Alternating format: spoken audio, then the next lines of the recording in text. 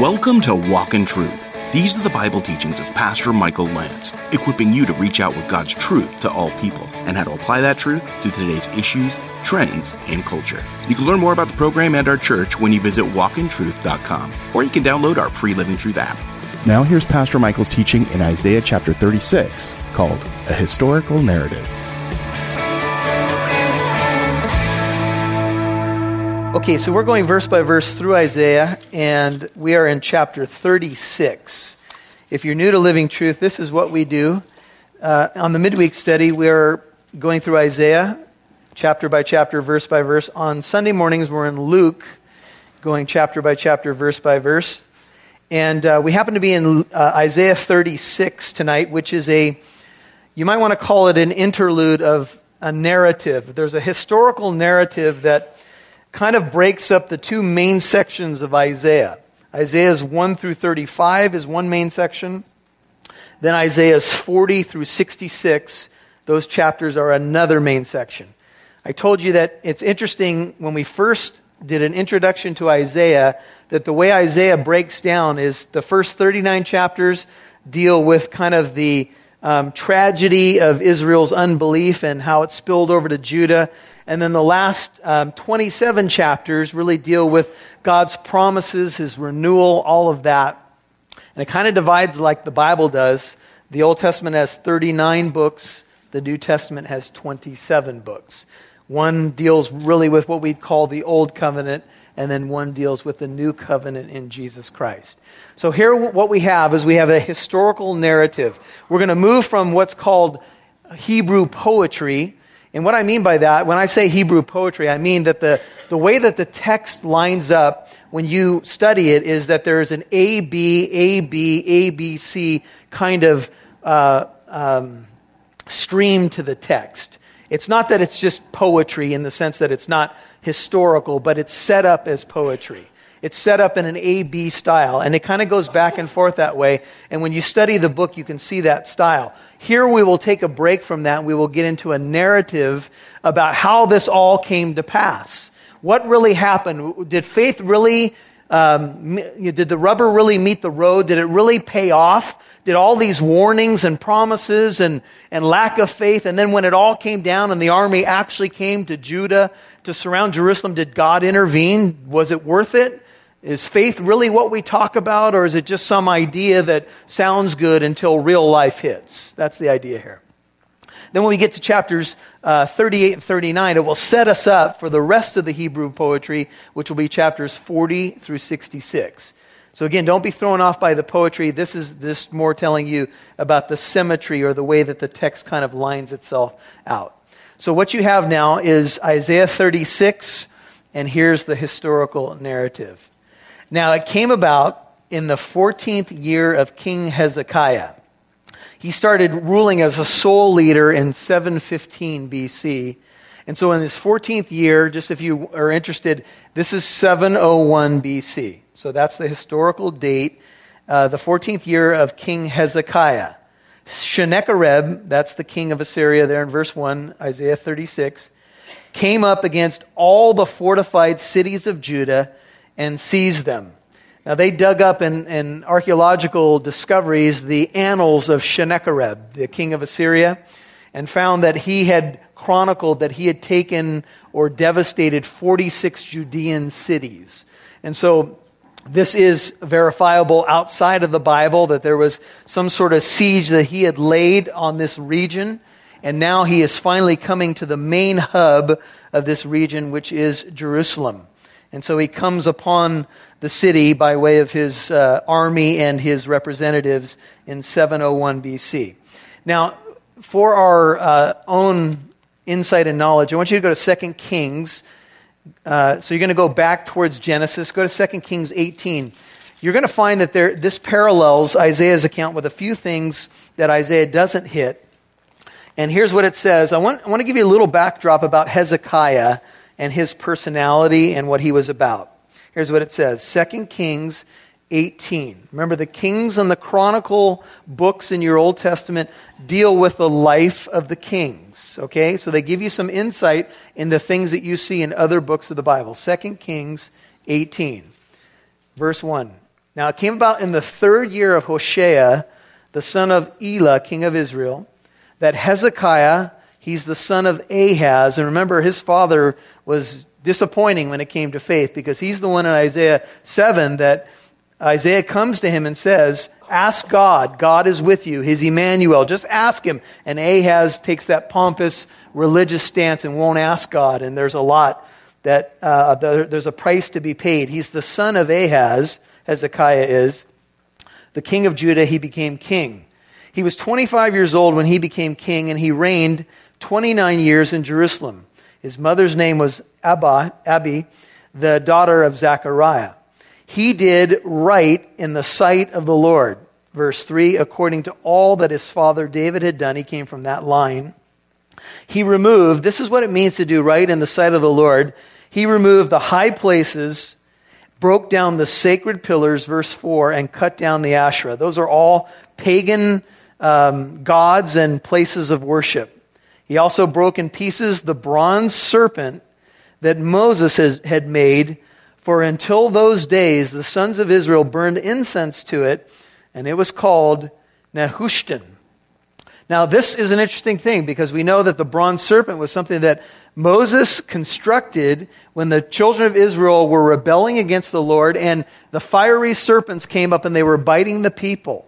And God said, you will be saved if you look to this bronze serpent, you won't die.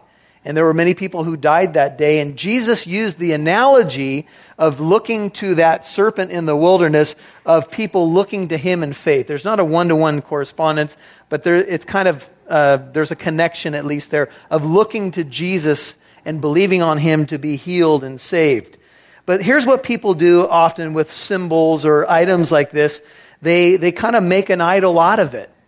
And that's what they did with this. And they would burn incense to this thing, and it became a distraction for the people.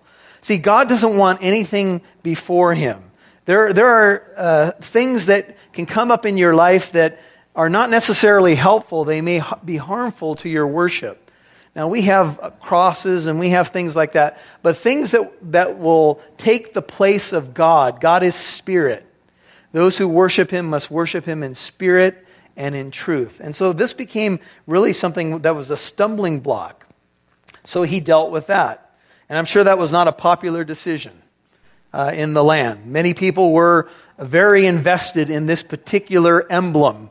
And for him to do this to that was unpopular. And sometimes what you're going to have to do as a leader is make some unpopular stands to make sure that your ministry or your family is going in the right direction. I'm not saying just do things to do things. I'm saying smash the things that may be harmful to the faith of those that you are leading. And he trusted in the Lord, verse 5, the God of Israel, and this is going to be the key. He trusted in the Lord, so that after him there was none like him among all the kings of Judah, nor among those who were before him. I want you to see what he was about. For he clung to the Lord. He did not depart from following him, kept his commandments, which the Lord had commanded Moses. And the Lord was with him. Wherever he went, he prospered. And he rebelled against the king of Assyria, as we'll see in a moment, and did not serve him. And then it goes on to give us some other insights. But here's something else that I want to show you that I came across, and I touched on this in a past study. If you go to verse 15, notice what happens. Hezekiah gave him, that is the king of Assyria, all the silver which was found in the house of the Lord and in the treasuries of the king's house. So he tried through monetary giving to move the king of Assyria away. He tried to pay him a tribute, if you will, because he knew that the attack was coming to the city. And so he gave the treasury that was in the temple, the treasuries of the king's house.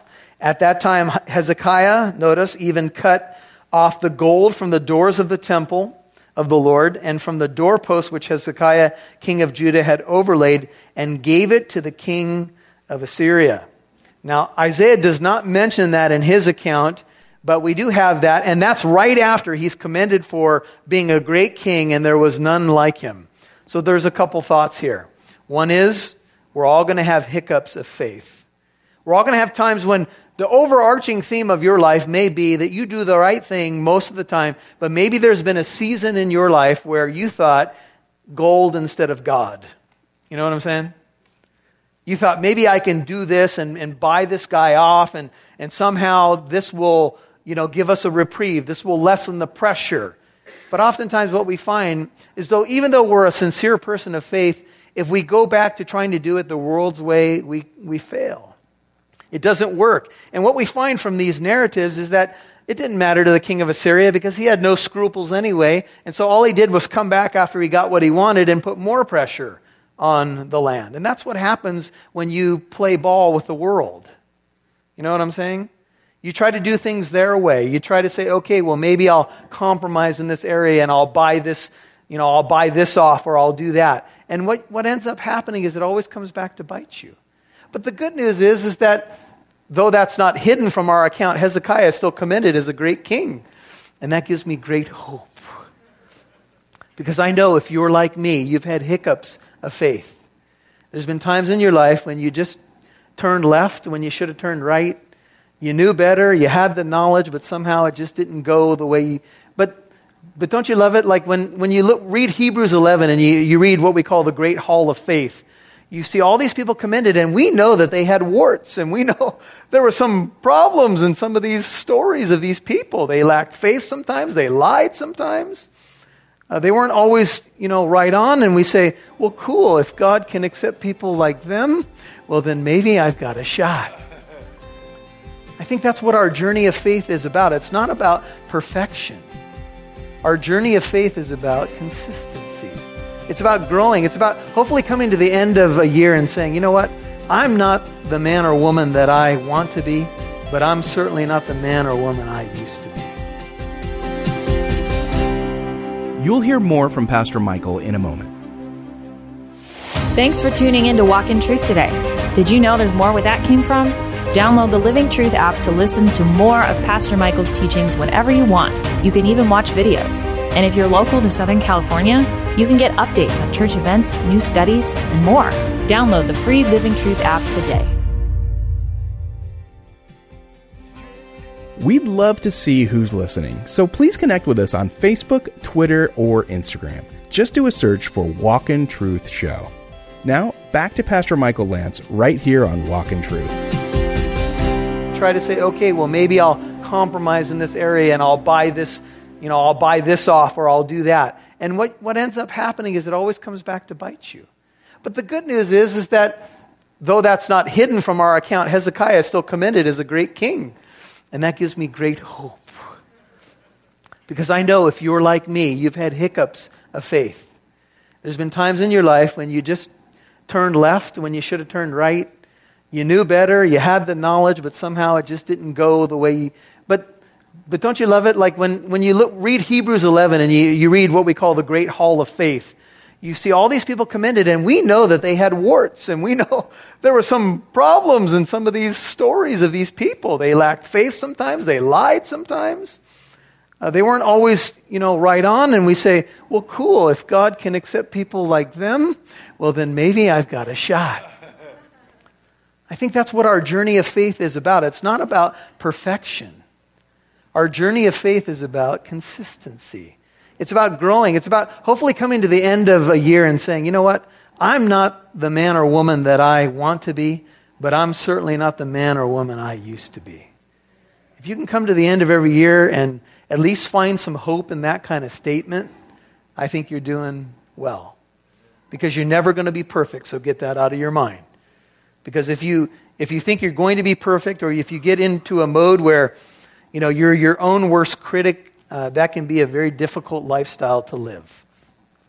And so let's go back to Isaiah. So here's the king now, but he's got responsibility for all these people, and he's got pressure, and this army has come now, and here's Assyria, and apparently they've done all this damage to 46 cities, and the king of Assyria sends one of his delegates. This is probably his cupbearer, may have been his field general or his chief supervisor. This is Isaiah 36:2. The king of Assyria sent Rabshakeh, from Lachish to Jerusalem. Lachish was about 30 miles southwest of Jerusalem, to the king. So he sends him to King Hezekiah, and he's got, notice verse 2, Isaiah 36, a large army. He stood by the conduit of the upper pool, this is Rabshakeh, on the highway to the fuller's field. Now, I want you to hold that note of where he's standing and go back to Isaiah 7. I want to show you, this is now Hezekiah's dad. Here's what happens. Isaiah 7. So this is a different threat. It's not the Assyrian army, but it's the threat of Syria and Ephraim coming against the king. And at this time, it's King Ahaz. Go to Isaiah 7, look at verse 2. When it was reported to the house of David, Isaiah 7:2, saying, the Arameans have camped in Ephraim. His heart and the hearts of his people shook as the trees of the forest shake with the wind. Then the Lord said to Isaiah, Isaiah 7:3, go out now. So he says to the prophet, go out now to meet Ahaz, that's the king of this time, Hezekiah's father, you and your son, Jair-Jashub, at the end of the conduit, note it, of the upper pool on the highway to the fuller's field.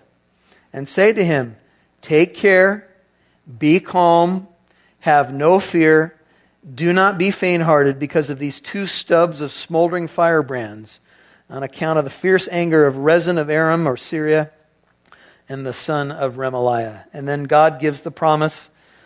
If you skip down to verse 10, then the Lord spoke again to Ahaz, saying, ask for a sign for yourself from the Lord your God. Make it as deep as Sheol, as high as heaven.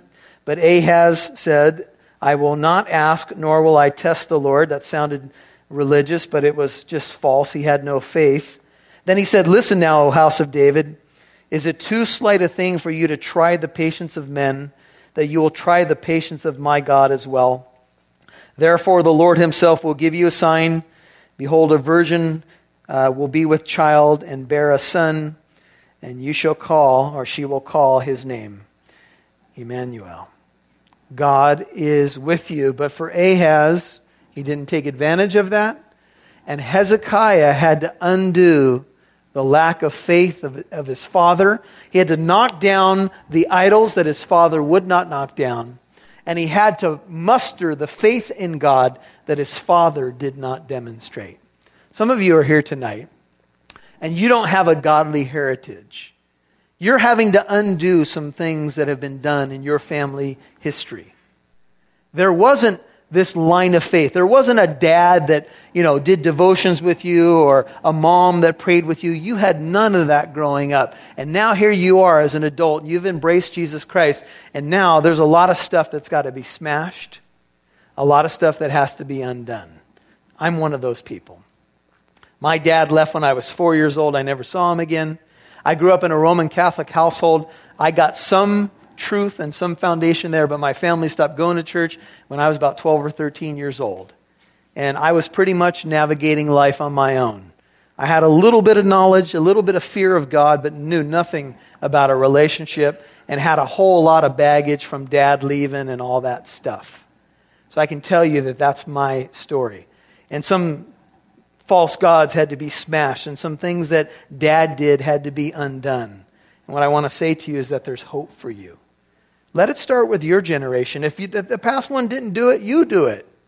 You start, because you know that building your house upon the rock is the best thing that you can do. But your faith is going to be tested. And the fruit of unbelief catches up to people. And right in the same spot that his dad failed, now here comes the test for Hezekiah. Go back to Isaiah 36. And so here's this huge army. Here's this devastating war machine, Assyria. And what will he do? Will he trust God? So here's what happens. Isaiah 36:3. Then Eliakim, the son of Hilkiah, who was over the household, and Shebna, the scribe, and Joah, the son of Asaph, the recorder, came out to him. So first he sends out some of his dignitaries, some of his leaders, to meet this field general of the king of Assyria, Sennacherib's representative. And they're going to start to dialogue. Eliakim is the palace administrator, if you will. And he comes out now, and he's going to hear what this representative has to say for the king of Assyria. And right away, you're going to see that Rabshakeh breaks into what we might call psychological warfare. Notice what he says in verse 4. Rabshakeh said to them, "Say now to Hezekiah, thus says the great king, the king of Assyria." What a title.